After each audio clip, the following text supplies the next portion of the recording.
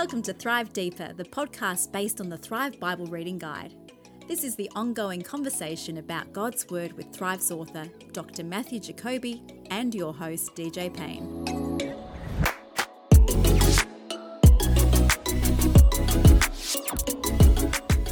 G'day and welcome to episode 72 of Thrive Deeper, your favourite Bible podcast.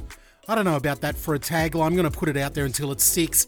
It's your humble host, DJ Payne here, and I'm so glad that you are able to join us as on this week's episode, Matthew Jacoby and I sit down and we get stuck into the letter of 1 John.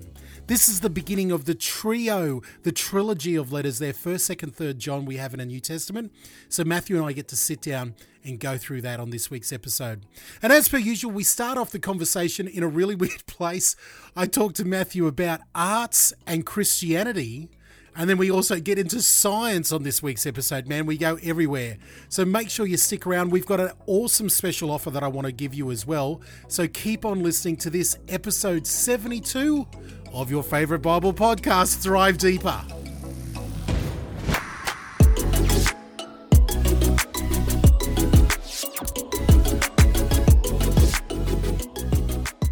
I've got a busy day today. I finish up here with you. I race home, pack a carry-on bag, right, jump on a plane, fly up to Sydney, and I'm there for a day and a night for the Spark Conference. Which is what? The Should I know that? No, well, maybe you should. The Spark. Well, I'm glad you asked what the Spark Conference is. I just have their website up right here. It is a community of Christian creative leaders, a gathering, an opportunity to participate in a growing conversation that intersects spirituality, art, and culture. Right. Sounds good. You're saying that through gritted teeth. I can see you, right? No. Sounds good. You've never heard of it before? No, I've not. Okay. It comes out of the CMAA, the Christian Media and Arts Association of Australia, helped put this one out. And I went to it for the first time last year with the other, members of the Thrive community behind the scenes with Spike from Sons of Korah and with Stuart Duncan, who organised everything. We went up there together, the three of us. And, just networking with other creatives. Look, I got to be honest, it's a very much a Sydney event, type of thing. And what is that supposed to mean? Well, I'm on the record here. I've got to be careful what I say. There's a particular type of artist in Sydney, type of thing. There's a particular type of crowd in Sydney. I didn't know I was going to. I'll put it this way, and I got into a lot of trouble because the organisers asked me, "Hey, what do you think about it, DJ? You'll give us an honest opinion." And I was yes, you will. I was like, "Be careful what you ask for." And they said, "No, tell us." And I said, "Listen, I didn't know I was going to a political rally.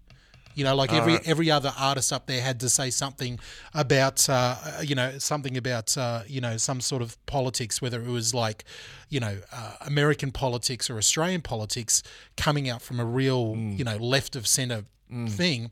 And hearing a particular crowd of people, they didn't applaud. They all did finger snaps when they heard people, bag out somebody they didn't like. And I'm sitting there going, what have I got myself into? I'm all about the arts. I'm all about creativity. But we'll see. We'll see how we go this year. I think they've really listened to a few critiques of what they're up to. And again, I think it's the 9th year it's on.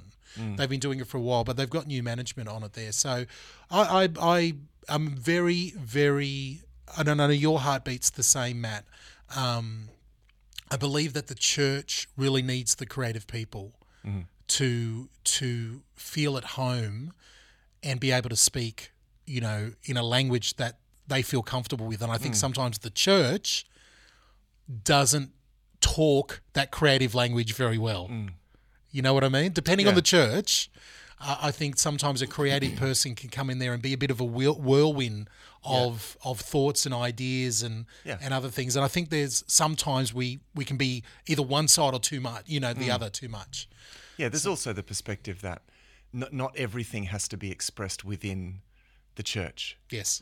Like there are some giftings that through which we interact most naturally in our everyday, and God uses that and blesses that, and the more we are ourselves in everyday life, the more we'll connect with the sort of people that we need to connect with and that God wants us to connect with. So the sort of issue of finding a place for creative people, because I know that's been talked about for a while, and I think that's valid. I'm not saying that's invalid. Love it.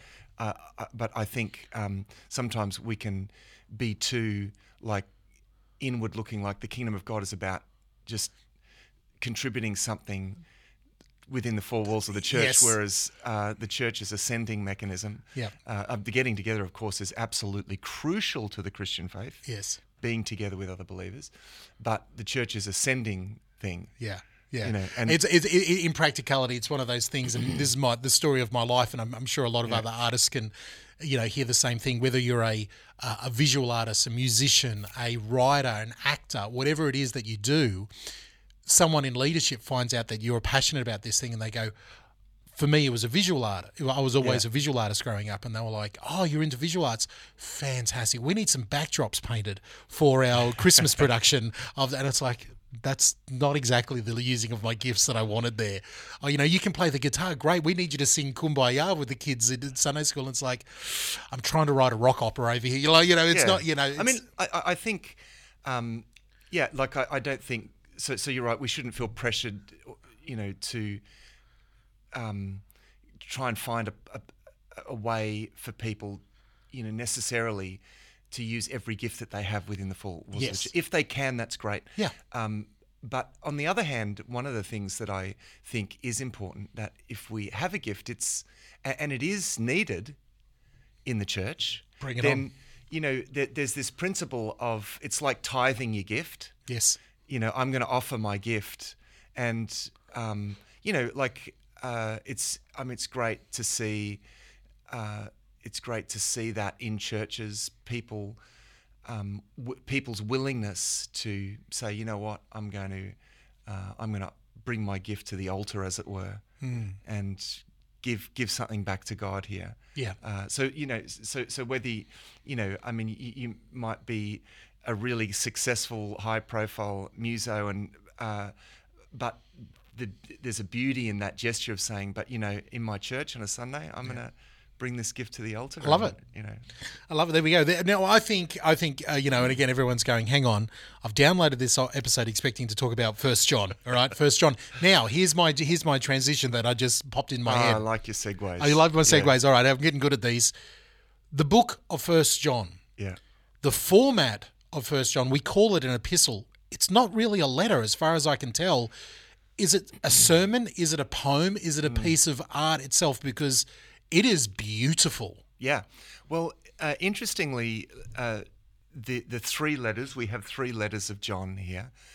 I think to cut a long discussion short, I mean, some people have identified a different John to the gospel writer and apostle John. So they refer to him as the elder John. Yeah. I reckon there's just as good a case to be made for the fact that this is the Apostle John. Yes. The one that Jesus loved. Yeah, that's right. That he calls himself in the gospel. In fact, I was just checking out of curiosity what the ESV Study Bible... now, here's a good recommendation, actually, for someone who wants to get close to the text. We've already said the ESV is a good version. The ESV Study Bible is one of the best study Bibles available. I mean, the NIV Study Bible is another good one, but the ESV Study Bible is fantastic. Yeah. The introductions to the books, and it's interesting. I mean, that they take into consideration, they're not just kind of stick in the mud conservative for the sake of it. Yeah. They take into consideration, all the evidence, and it was interesting to note that they're kind of happy with John, the Apostle John, as being the evidence for this. It's like there's no reason to not think that what was the case. I mean, Yeah. people give different reasons. So I think we can take that as let's go with that. Let's Yeah. go with the Apostle John. Now, the Now, suggestion. so the Apostle John. So we're just Who writes the Gospel, John? He writes the Gospel of John. He writes First, Second, Third John, Yeah, yeah. the letters, or the Yeah, sermons. refers here. to himself as the elder. Yes, In the letters. Yeah. and then in the Book of Revelation. And then Revelation as well. Yes. Yeah. So So he's a busy man in terms of writing biblical books. and as far as the disciples go, he was one of Jesus's chosen three, That's right. closest friends, with the Apostle Peter and his brother Yep. James. Peter, James, and John. And John, from tradition and from other sources, he's probably the youngest disciple. Yeah, he Well, at the time of Christ, probably, yeah. I've read certain things. I've read certain people because again, he lives the longest. The Revelation Yeah. is written at a long time while he's in prison and that's stuff right, like yeah. that. And I've read some stuff, back in the day, not recently, but saying, suggesting that John, the reason why Jesus was sort of took him under his wing because he was just a teenager. He was this Yeah. young kid, and amongst all of these other, wiry Yeah. fishermen and other people, and Jesus sort of took him under his wing, and he felt so unworthy. That's why he didn't ever refer to himself as his name, just called himself the one that Jesus loves. That's right, Type of yeah. thing. I love that I picture. think it's a beautiful picture. Yeah. Yeah. So the suggestion has been made. So this is, we're talking both the letters of John and Revelation, in fact, are written in the 90s, probably around 96. So this is like, so absolutely, it would have been a young man then. Young man back in the disciple, and then when he was a disciple of Yeah. Christ. So the suggestion has been made that there were 3 letters sent in one package. okay, And that because this kind of works in a way. I mean, there's no definitive evidence Yeah. for this, but it's an attractive theory because they each do different things. So that Third John is a personal letter to Gaius, commending the carrier of the letter, whose name has just escaped me for the moment. Yeah. And so that's like the kind of cover letter. And then the Second John is perhaps something to be read a letter to be read to the church, because but First John isn't really in the form of a letter. No. So the suggestion is that this is a sermon. So what was sent was a sermon yeah, to be used in the church, I love in it. churches. yes, A letter that was to be read, and a personal letter to the leader of the church. yeah.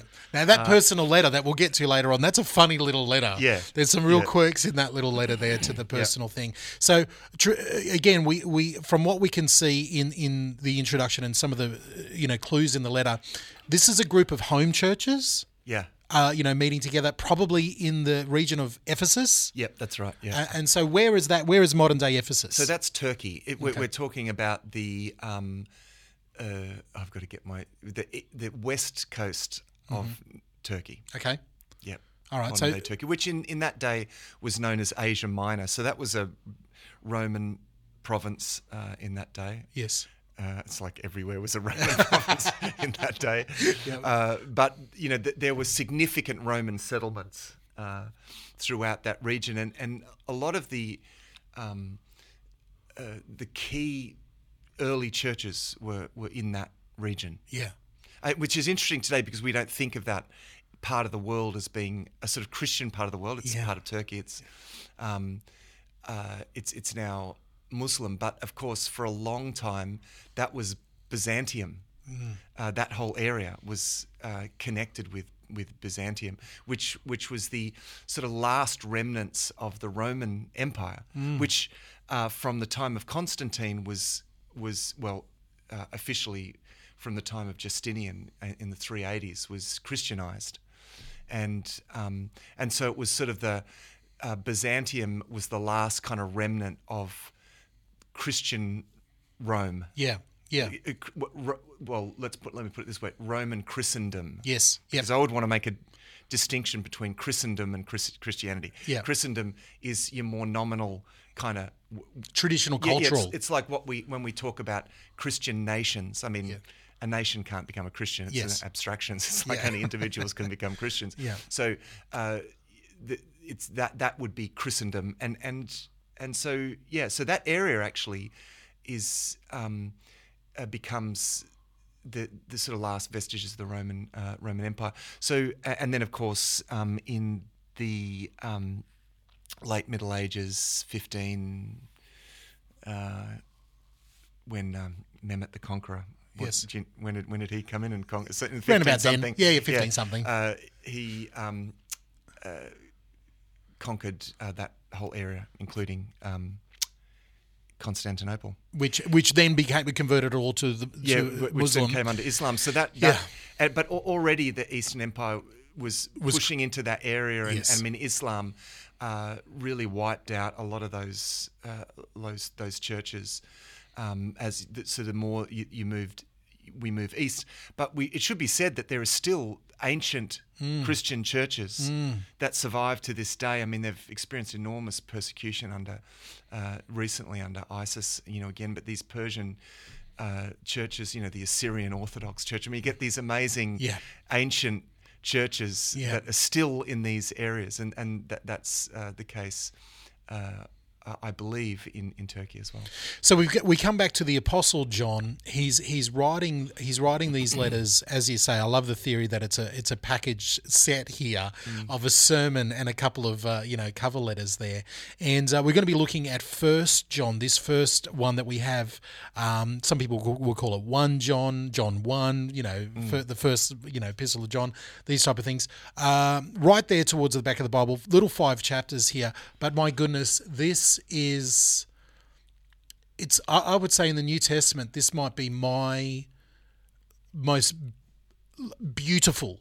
Yeah. I don't know if there's another way to describe this as other than just absolute It's a beautiful book. Yeah, it's just full of poetry and heights that you don't get in a lot of other books. Yeah, I love it because the themes in it are so picturesque. He uses beautifully picturesque themes. I love the way that he talks about God. I mean, this is the book where famously, John says God is love, and it talks a lot about love and living in love. So it has this. The book has this big perspective. Talks about walking in the light and not in the darkness, and living in love, and sort of big picture things. Whereas the writings of Paul are quite complex. We've looked at Hebrews. Again, it's quite complex. There's a sort of picturesque nature to this book, and a simplicity, but a really profound simplicity. That's a great way to put it. And there's a beautiful rhythm.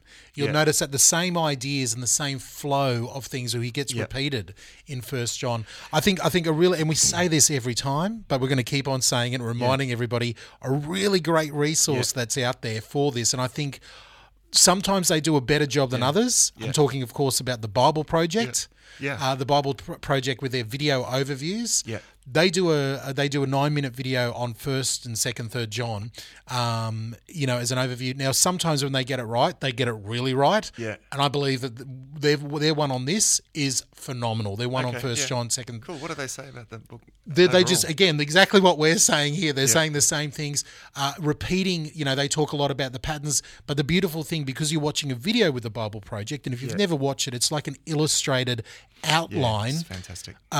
It's a beautiful visual representation of how the book overflows and how they loop around, to each other and the conclusions, everything there. So I highly recommend that. We'll have the link to that in the show notes. But Matt, let's get underway. When you get into 1 John, what's... the first thing is that, and this is one of the reasons for linking this with the Gospel, John. It certainly... we have every reason to believe this is the same writer because... Gospel of John begins with the words, "In the beginning was the Word, and the Word was with God, and the Word was God." This sermon begins with that which was from the beginning, which we have heard, that which we have seen with our eyes, which we have looked at, and our hands have touched. This we proclaim concerning the Word of life. Now, this is important because the big thing in the Gospel of John, which is also written late, around a similar time period, is this idea of Jesus becoming flesh. Now, this is an important idea for John because there was a lot of resistance to this. And this is one of the key ideas that's behind the writing of these letters. Yes. Because there was a stream of thought, a very popular stream of thought in that day that demeaned physicality, physical nature. Yes. It was a kind of brand of Neoplatonism. So from Plato, the philosopher, who felt that the ultimate reality was like a realm of ideas. Only ideas are perfect. So, Yes. to use the example, we have the idea of a perfect circle, right? Defined by whatever the definition of a circle is, as a geometric form. But as soon as you draw a circle physically, it will never be perfect. Yeah. Okay. So that's just an example. So as soon as something takes on physicality, it automatically becomes imperfect. And that's the Plato idea. That's a Platonic idea. So the idea, the ultimate sort of existence for Plato is a disembodied existence. And so he believed in the immortality of the soul, and the ultimate goal is to be free from the restraining influence and the imperfection of physicality of the body. Okay. Now it's interesting that this has had quite a influence on even really, it's had enormous influence on Western thought, and has been incorporated into some sort of versions of Christian eschatology, not actually not in any official way, because no one would say that this is a biblical view, but in the popular thinking, Yes. this idea has seeped in that the ultimate state of existence is a disembodied existence where we float around in the heavens, right? It's the classic, I call it the Star Wars, Jedi model, type of thing. We become a Force ghost, and that's where you really get the true powers and become this other thing. Now, of course, last episode we talked about the intermediate state, which is when we die, our soul goes to be with Christ in heaven. But the point is, that's not the ultimate goal. No. The ultimate goal is the resurrection of the body and a new heavens and a new earth, right? So physicality is still part of the picture. Now, a quick question. I know, how is that, you call it a version of like this Platonic thought from Plato about, disembodied.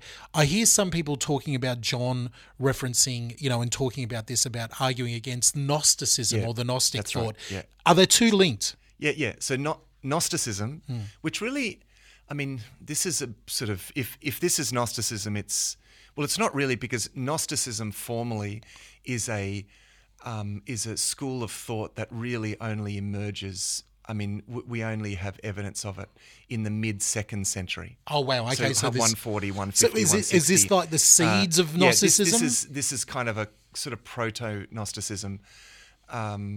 It's perhaps it's an early form of Gnosticism. I love how you get pedantic about the philosophical thoughts of when to come in. For us plebs, we're just like, whatever. But but this is good. This is good. We get an education here. But the key thing here,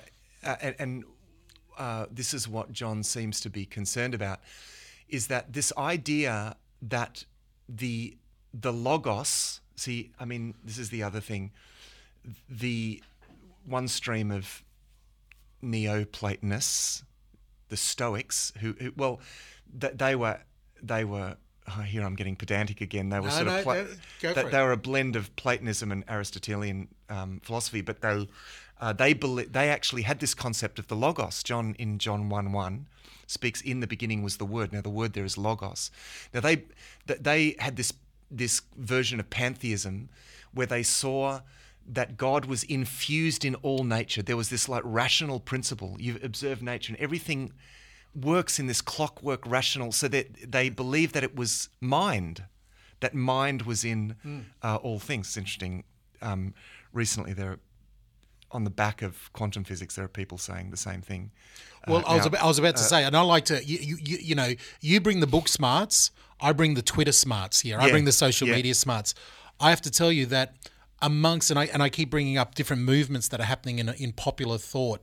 And when I say popular thought, I'm talking like a lot of different podcasts and people who aren't naming the name of Christ, but the concept of logos and Stoicism is having a massive uprising. Yeah. Because I think people are coming out of, if you think culturally, I think people are coming out of a lot of stuff that they've been told would satisfy them in life. And there seems to be a movement now. And again, it's on the back of a lot of conspiracy theories and things like that, where people are questioning things.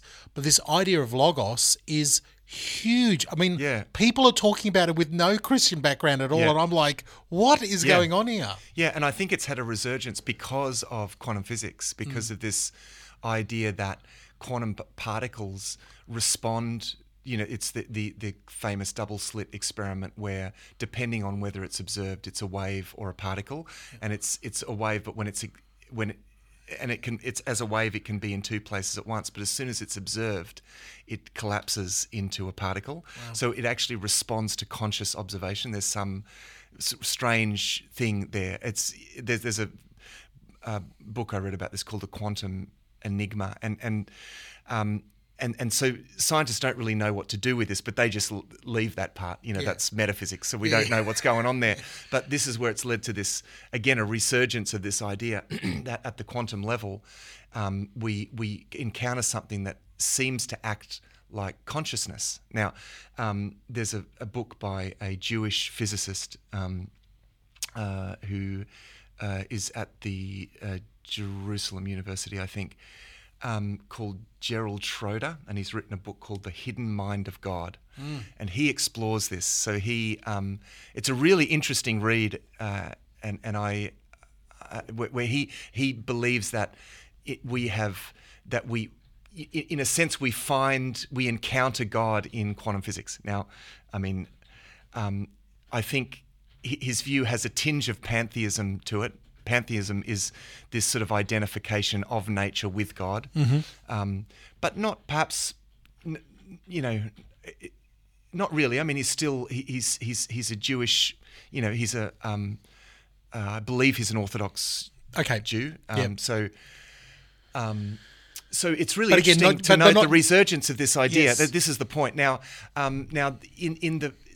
it's also interesting to note that John works with that idea. He doesn't reject the idea of the Logos that was there in Stoicism. He actually utilizes this, but in the first chapter of his Gospel, he says, in the beginning was the Logos.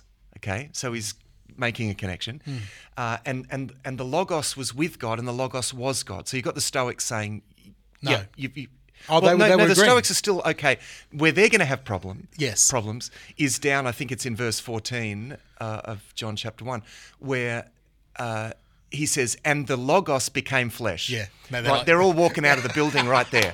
Like, you've lost them at that point. And because to them it's because the Logos Yes. is perfection itself. Yeah. It's the very definition of perfection, and perfection is impossible in human flesh. So that's a contradiction to them. And I love, and this is getting into, and we'll take a break in a second because I think we've given a great introduction to where John's coming from. But I love this idea that the Apostle John, writing this book, you can read this book, and especially at the end, we'll get to it at the end, where you ask the question and go, hang on, is he talking about Jesus or are he talking about God? And I think John will say, yes. That's right. Yeah. I'm talking about that there is, in his mind, from what he's seen and what he's experienced, there is no difference. Yeah. It is the same. This comes out most clearly, the deity of Christ comes out most clearly in John's writings. Oh. And so, hence that statement, in the beginning was the Logos, and the Logos was with God, and the Logos was God. So given that now, so there was this view, so this sort of Platonic idea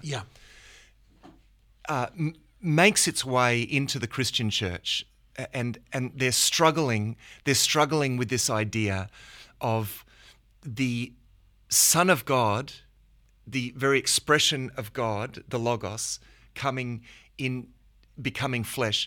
So the way that they accounted for that is that they adopted what became known as a Docetism. And this is the... Spell that for us. Docetism. Ism. Yeah, Docetism. From the Greek word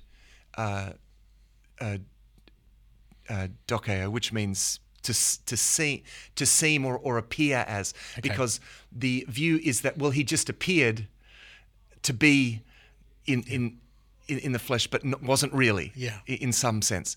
But there was a early form of this view that says that the Holy Spirit came on the man Jesus at his baptism Yes.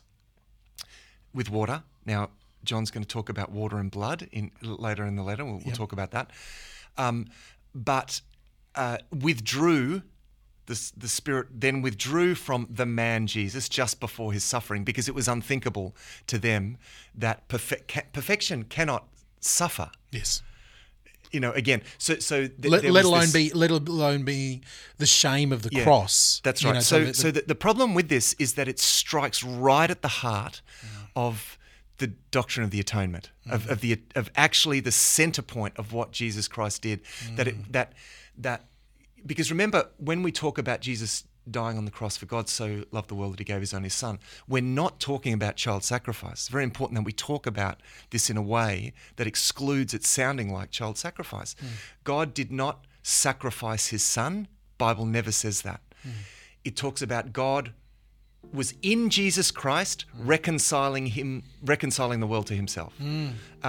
So it's important that we understand that it is God in Jesus Christ paying for our sins.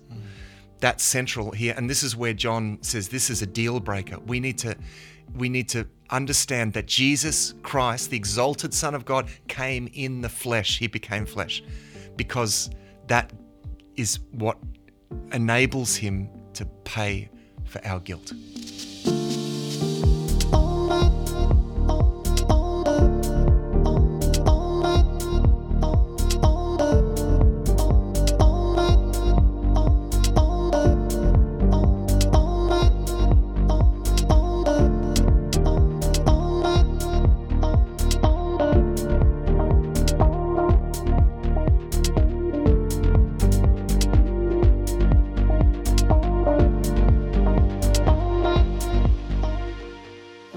DJ here with you again, family, and I wanted to let you know about our prison subscription offer.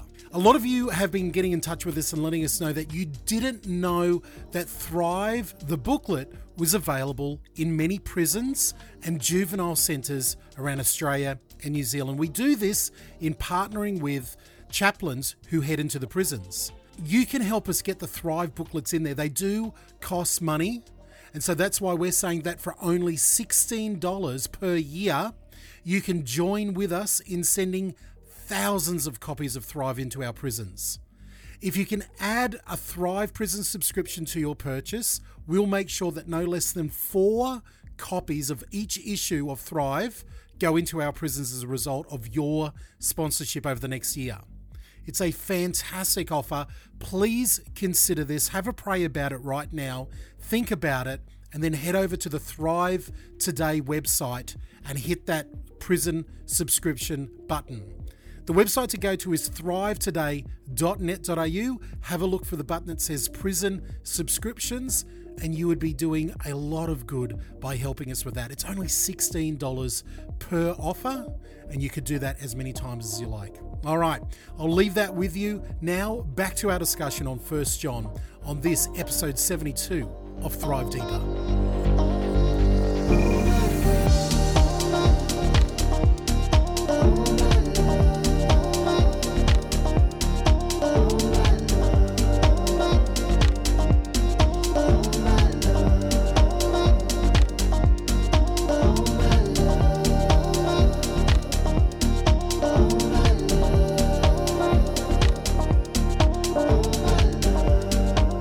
You're on Thrive Deeper. It's DJ here with you, and I'm with, as always, Matthew Jacoby. We're talking about 1 John, the first letter of John, the Apostle John. We're going to be looking at these 3 letters over the next couple of episodes. So we've said, haven't we, that we're maybe talking about a cover letter. Yeah. A general epistle, and then a sermon for circulation. A sermon to preach. I love it. And that's what we've got here. So we're looking first at the sermon that John has written, the Apostle John has written here. And we've given a bit of an introduction here. We've spent all the first half of it just giving the introduction. Well, it's the background. It really is the background for the letter. This is what he's concerned about. And if you keep that in your mind, you'll then pick up some language in here. Yeah. For example, I mean, there's a few different examples here.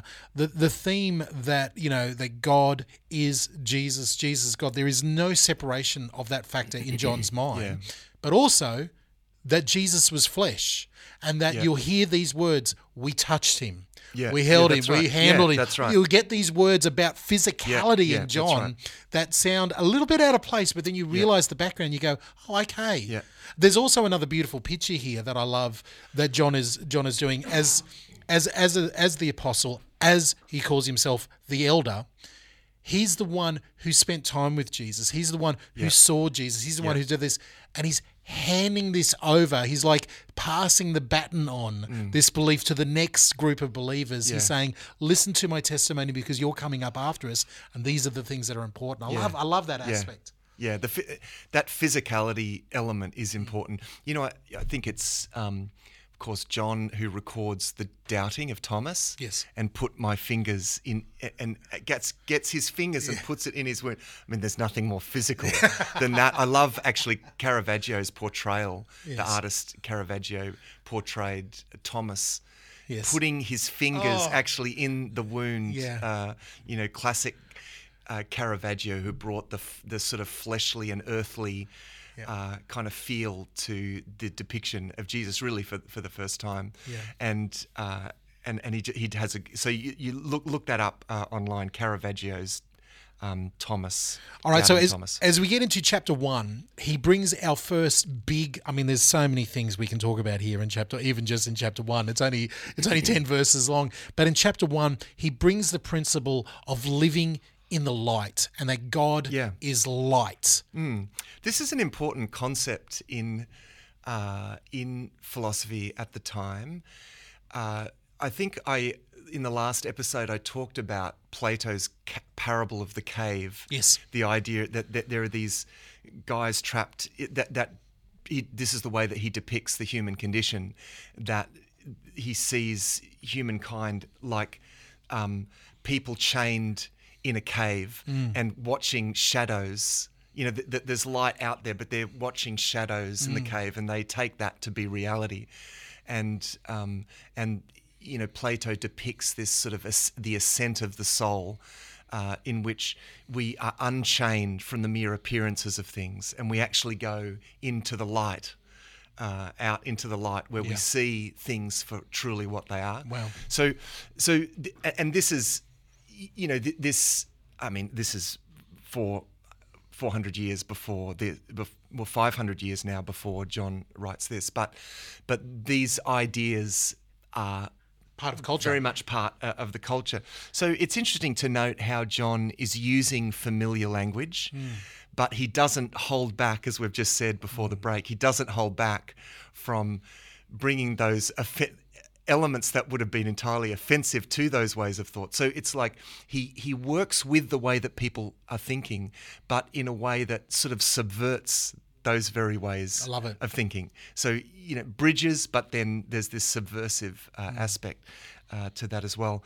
So he uses this idea of darkness and light, and we walk out in the light. You know, we're not, you know, chained in the cave. We're walking out in the light, and it's interesting because John is going to talk like a lot of the writers of these New Testament letters or sermons, and this is something that I have actually recognised this little trip through the New Testament. I've noticed how sort of unyielding and how hard they are on us in terms of not living a life of sin. You know, it's like John is going to say, if you're a Christian, you just don't sin. It's like, and he wants to emphasize the fact that we live a completely new life. We don't live that old life. Now, there's plenty of grace there, but it's not grace to go back and live a life of sin. Now, this is introduced with this idea in chapter 1, verse 8. If we claim to be without sin, we deceive ourselves and the truth is not in us. If we confess our sins, he's faithful and just and will forgive us our sins and purify us from all unrighteousness. If we claim, and he says it again, if we claim we have not sinned, we make him out to be a liar and his word is not in us. Now, he's going to say later on, and I'm just looking for this in 3 verse 6, he says, no one who lives in him, in Christ, keeps on sinning. No one who continues to sin has either seen him or known him. So it's important that we take these two ideas together. That he's acknowledging, he's not saying, in fact, I think he's even ruling out the fact, and here's one that's been a controversial sort of theological point. Yes. I think he's ruling out the fact that we can ever really be perfect. Here on earth. Yeah. So I think in one sense, he is agreeing with that sort of Greek, that kind of Platonic idea that in this state perfection is never really achievable. But it's not because of physicality; it's because of our broken nature.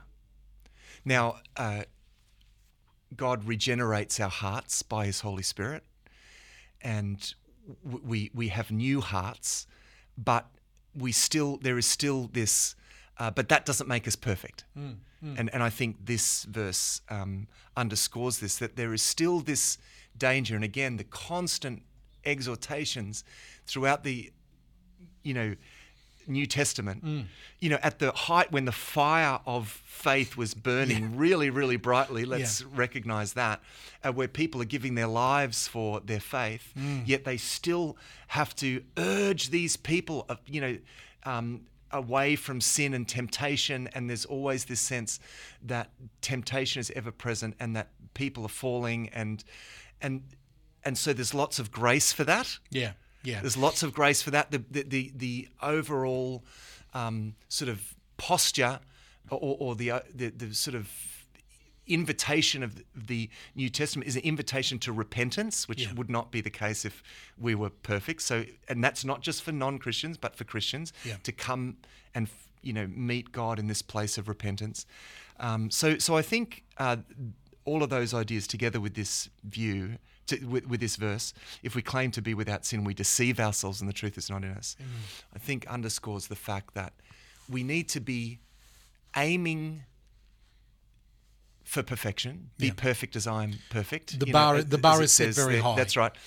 And yet, realistically, it's not until we, it's not until we receive a completely new nature and new bodies, and exactly in the resurrection that perfection is going to be and this realized. This is the beauty of the Christian faith, and we live. We talked about it a few episodes ago, but we're still living in the ramification. It'll continue. Yeah. It'll continue more and more, I believe, as the days go on in this current culture, this current climate, where main leaders of the faith or celebrities or famous Christians fall away from the faith. Yeah. And John talks about that pretty clearly in some of these passages.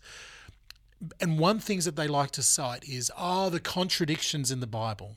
The contradictions in the Bible. One verse will say one thing. Yeah. And I've had people pull up 1 John and say, look, it says here that you're to live sinlessly and perfect, and if you sin, you can't. But then over here, he's saying you confess. And I'm like, yeah, but they exist in the mind of John. This is important. It exists together. Those two statements are important because lest we say, look, we just can't be perfect and wallow in sin. This is not an excuse to wallow in sin, because actually we are not to live in sin. It's taken as a given that we will not be perfect, that we will still sin, but we don't live in sin. And that I think there is an important difference, and it's important that we hold these things together. This, John, what he wants to do here is draw us continually back to this place of repentance. To live a life of repentance. And to do that, we need to recognize our imperfections. Yeah, and I love the practicality again of it. I mean, he's such beautiful language. God is light. We're to walk in the light. And then you might go, well, what does that mean, John? What does it mean to walk in the light? And he says, I'll tell you what it means to walk in the light. You're going to confess your sin. Yeah, that's right. You're going to go to Christ, and He's your advocate. Good point. And you're going to walk. You're going to walk with His skull. That's what it means to walk in the light. He's not talking like he's using this beautiful flowery language in one sense. But it's not lost. It's not just Yeah. for the sake of the flowery language. Yeah. He's being incredibly practical with it as well. And I think that's a really great point because it also counters the idea that the ascent into the light, because remember, coming from that Platonic idea of coming out of the cave, and Yeah. for Plato, this is an intellectual process. I become a seeker of truth, and I use my reason, and I ascend. I ascend out of the cave of ignorance. Well, the moving into the light here is not about an intellectual ascent. It's a process of confessing. It's through repentance. Yes. Yeah. So I think again, this is where you have similarities in order that the differences might stand out, and this is the key difference here, is that, and what makes the difference is that Jesus has done what he's done. He has made grace, which is undeserved favor. He's made forgiveness possible, so that the key now is that we meet with Jesus in the place of repentance. That's where we encounter God. It's not through some, mystical ascent of the mind through a process of reflection. It's actually through this process of repentance, confession. That's the place where we're going to encounter God. So that difference in the midst of all the similarities is the key point. Yeah, I love it. So moving into chapter 2, he continues the thought. He talks about, again, very practically saying, listen, you want to know if you're living in the light? Are you obeying God's commands? Yeah, that's right. Yeah. It's simple. If you're saying, hey, I know God and I love God and everything's great and we're rosy, but you're not obeying the commandments of Jesus. That's right.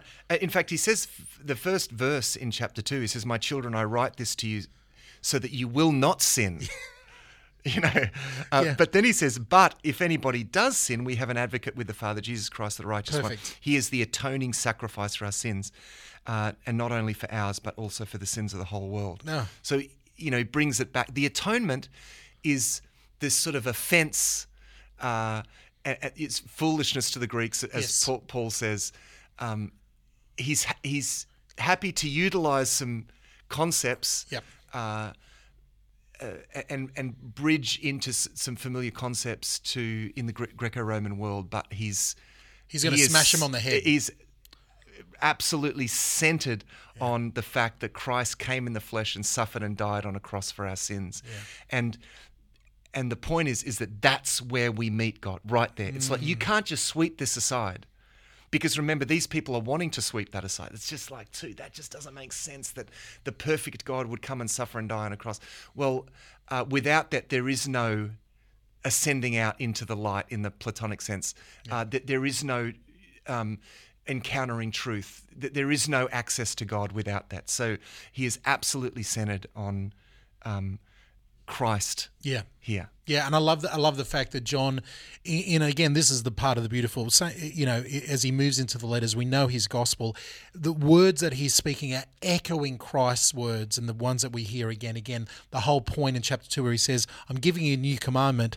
Well, actually, it's not really a new commandment. You've had it from the beginning, that's actually. right, yeah. And he goes on and talks about that, talks about the light, gives a beautiful poem, and then he gets into some of the meat of it. By the end of chapter 2, he's talking then about the issue about loving the world. Yeah. And we've mentioned this before, but let me just go back. I'm just going to go back one step. Yeah. Having talked about, because this is part of a bigger picture here. Having talked about Christ and the centrality of Christ and coming to Christ, there is this sense that this has got to make a difference. Like we have access to the light through Jesus Christ. Yes. And then we need to live in that space and not back in darkness. Great. So this is the picture that he's using here, that Jesus doesn't give us the excuse to keep living in darkness. He is the doorway to living in the light, right? And we step through that doorway initially. It's like step into the light through confession, as we've said, but then we live in the light. So that has implications, right? So he says in 2 verse 9, anyone who claims to be in the light but hates his brother or sister is still in the darkness. Yeah. So it's like we need to recognize, which space are we living in? It's almost like the book of James that we read, from Jesus' half brother, where we hear this contrast between faith and law and faith and grace. People want to make a big contrast of that. Because John is sort of almost cutting between the two sort of thoughts and going, I don't want to get into it. He's basically saying, I'm not here to theologically argue with you. We have the reasons, but you really want to test where your heart's at. Yeah. Let's see where the rubber, right. he really goes for it. And this comes out in this strange section. Yeah. That looks like some kind of poem. Yeah. I'm writing to you, dear children, because your sins have been forgiven on account of his name. Yeah. I'm writing to you, fathers, because you know him who is from the beginning. I'm writing to you, young men, because you have overcome the evil. And then he repeats it again. Yes. You think, what is going on here? And there's a bit of discussion around this. It's as to what this is about. But there's actually some key ideas that underscore what I just said. I mean, I think the sort of majority approach in the most, the prominent commentaries that I read is that when he talks about them as children, because he addresses them as children, that he's talking to everyone. So I'm writing to you, dear children, because your sins have been forgiven on account of his name. Okay. So, and that feeds into this theme. So what, right? This needs to make a absolute difference, right? Yeah. And then he singles out the groups of people. I'm writing to you, fathers, talking about, he's dealing generationally here. Yes. I'm writing to you, fathers, because you have known him who was from the beginning. I'm writing to you, young men, because you have overcome the evil one. Now, these are representative, and again, we're a patriarchal society, so in their sort of world and way of thinking, that these people represented the different members of the congregation. Yeah. So you know him and you've overcome the evil one. Let's not go backwards. Yeah. This is the point here. So this then gets to what you were about to point out, which is not loving the world.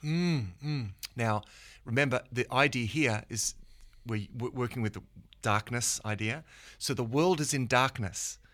In fact, I think he even says later on that the world is under the power of Satan. Now, where does he say that somewhere? And that it's going away, that it's, Yeah. That I've got it in 5 verse 19. He says, we know that we are children of God and that the whole world is under the control of the evil one. He's very this is very polarizing. That's a good word to use because, polarization is like this darkness light idea, and he wants to separate the two. So we know that we are children, he says, but the whole world is under the control of the evil one. Now, that is the world that he tells us not to love. The world in as much as it's under the control of the evil one. So this isn't, because this, you could say, well, there's another contradiction because John 3:16 says, for God so loved the world that he gave his only son. Yeah. Well, he's talking about people in as much as they are God's lost children. That's what John 3:16 is talking about. Here, he's talking about the world system. Yes. The world system, in as much as it is under the power of the evil one. Yeah. Don't love that. Like, don't get too connected to that. Be separate be in that, but separate from it in a very important sense. Yeah, and then again, fleshing out what the world looks like and what he means by what this world is. We get into this passage starting in 18 about what some translations will say the Antichrist or anti-messiahs. Yeah. The people who are anti-Jesus, basically. And he makes it pretty clear about it here, again, in those first couple of, verses there in 18 and 19, in this passage. He says, look, these people left our churches, but they really never belonged with us. Otherwise, they would have stayed with us. And when they left, it proved that they didn't belong to us in the first place. Again, it's polarizing. Oh, man. You're either in or you're out. Yep. And I mean, it's interesting to note the reference here to the Antichrist. And this, of course, it may be, one of the questions around this is, has John already had his vision in Revelation? Yes. And it may well be that he has, and so he's very conscious of the fact. A part of him saying, "Don't love the world," because the world is going to come under the control of the beast as the Antichrist. Yes. You know, who's going to force everyone to receive the mark of the beast and not be able to buy or sell without the mark and all of this. It's like, so don't get too connected with the world. Just be that step disconnected, because as he says here, because the Antichrist is coming. And he bridges into this statement where he says, even now many antichrists have come. So he's going to go so far as to say that these false teachers are actually working in the spirit of the Antichrist.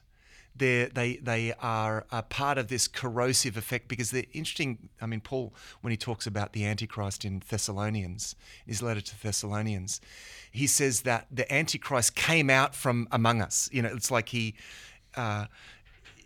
So there's possibly this sense, and depending, it also talks about the Antichrist setting himself up in the temple of God, and some people have interpreted that as being in, because the church ultimately is the new covenant temple. So probably the best way to, I personally think the best way to understand that is that he's actually, the Antichrist is going to emerge from the church. Okay, they're going to come out from the church, right? Yeah. So I think this is, what John is talking about. They came out from us, yes, but they do not belong to us, and he labels them as antichrists. Wow. And it's interesting that the other teachings in the New Testament, notably Paul's teachings, underscores the fact that also that he came out from the church, or he will, we're talking future still, yes, that he will come out from the church. So listen, don't be spooked by this idea you're listening to this sort of stuff, because, this is where Revelation, the book of Revelation, is important, because it's helping us to see that Christians will be triumphant through all of this. Yeah. It's not going to be easy. No. So batten down the hatches and get a strong grip on Jesus, because it's going to be a tough time. And I love it to build on that idea of the Antichrist or the anti-Messiah concept here. John defines it for us there in the passage here that we're looking around, verse 20, 21, 22. Yeah. He's saying, let me give you a definition. Basically, he says, like, here's the definition. Yeah. If you do not, say that Jesus is the Christ, is the Messiah, if you don't have Jesus and the Father, if you're trying to, separate them out, or just saying I'm having Father, Jesus, all these type of things, boom, it's a package together. Yeah. You affirm that Jesus is the Messiah and that he's God the Father in one. That's right. That's your test. Yeah, that's right. If they're dodgy on that, they're out. They never were really one of us. Yeah. He makes it really, really clear. And he makes it so, and this is the beautiful part of him calling himself the elder, type of thing. I'm writing to you guys because I'm warning you. This is going to happen. You need to be ready. Yeah. Warning you. That's right. So in chapter 4, he talks about testing the spirits. Yes. And he says, well, this is how you know, this is how you can recognize the Spirit of God. Every spirit that acknowledges that Jesus Christ has come in the flesh is from God. So you see, he's dealing with this this erroneous way of thinking that kind of is this blend of kind of Greek, like giving way too much credence to these Greek philosophical ideas. He's calling for discernment here. I mean, it's interesting because we can think that testing the spirits is some mystical idea, whereas he's saying, no, it's actually pretty straightforward. Like, listen to what they say. Yes. And if what they say is untrue, it's like, I'm telling you what's true. If what they say is different to what I have written down here, then they are the Antichrist. Yeah. And it's often the same thing. Or they are a Antichrist. Yeah. They're exactly. They're living in that role there. And it's one of those common factors. You look at stuff that we believe that is heresy out of the church, people that have broken away or formed other churches, other religions, or things like that, underneath the banner of a Christendom type of thing. And quite often, the thing that you come down to is, and what I learnt at a very early age. Yeah. I was just talking to someone about this the other day. We were reminiscing about our experiences preaching on the street or sharing the gospel to people on the street. And I spent years doing that, on my home turf of the Gold Coast as a passionate young man, 19-year-old. one question when people would come to you and go, oh, yeah, I know all about it. I learned very quickly to say, tell me who you think Jesus is. Yeah. Tell me about Jesus. Yeah. And straight away, they were either on point or they had a radical theory about Jesus. Yeah. And I was like, you're an apostate. I need to give you the gospel because you've got this unclear.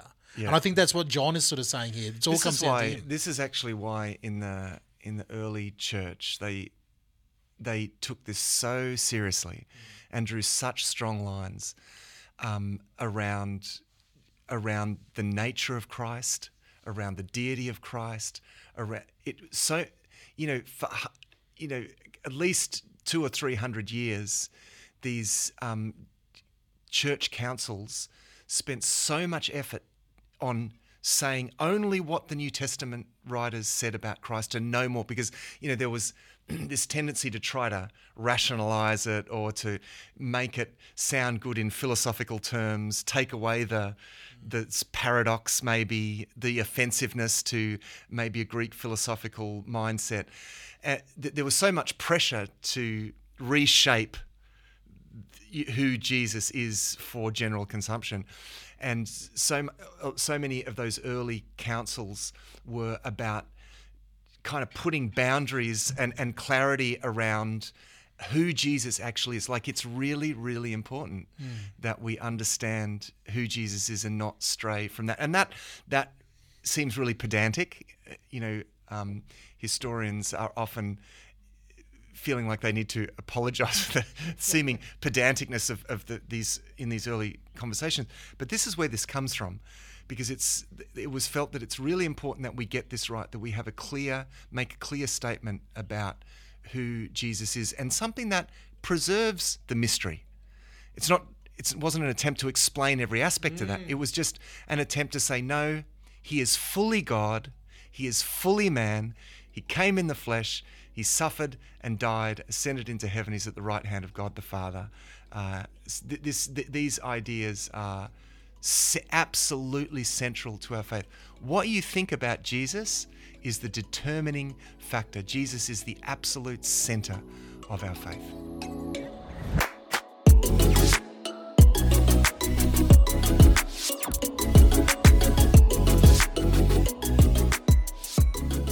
Beautiful closing words from Matthew. As per usual, Jesus Christ, the absolute center of our faith.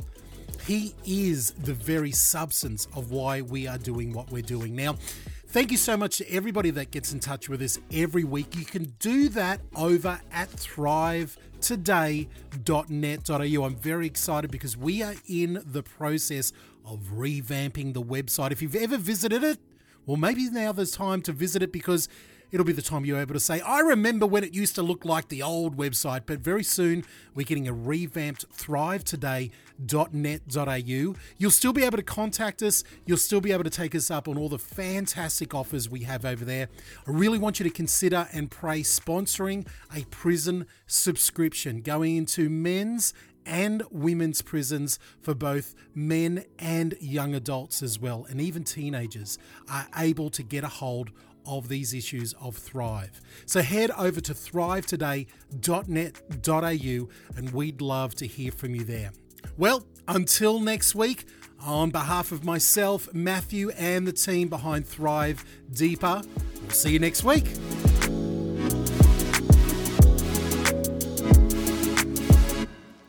Thanks for listening to another episode of Thrive Deeper.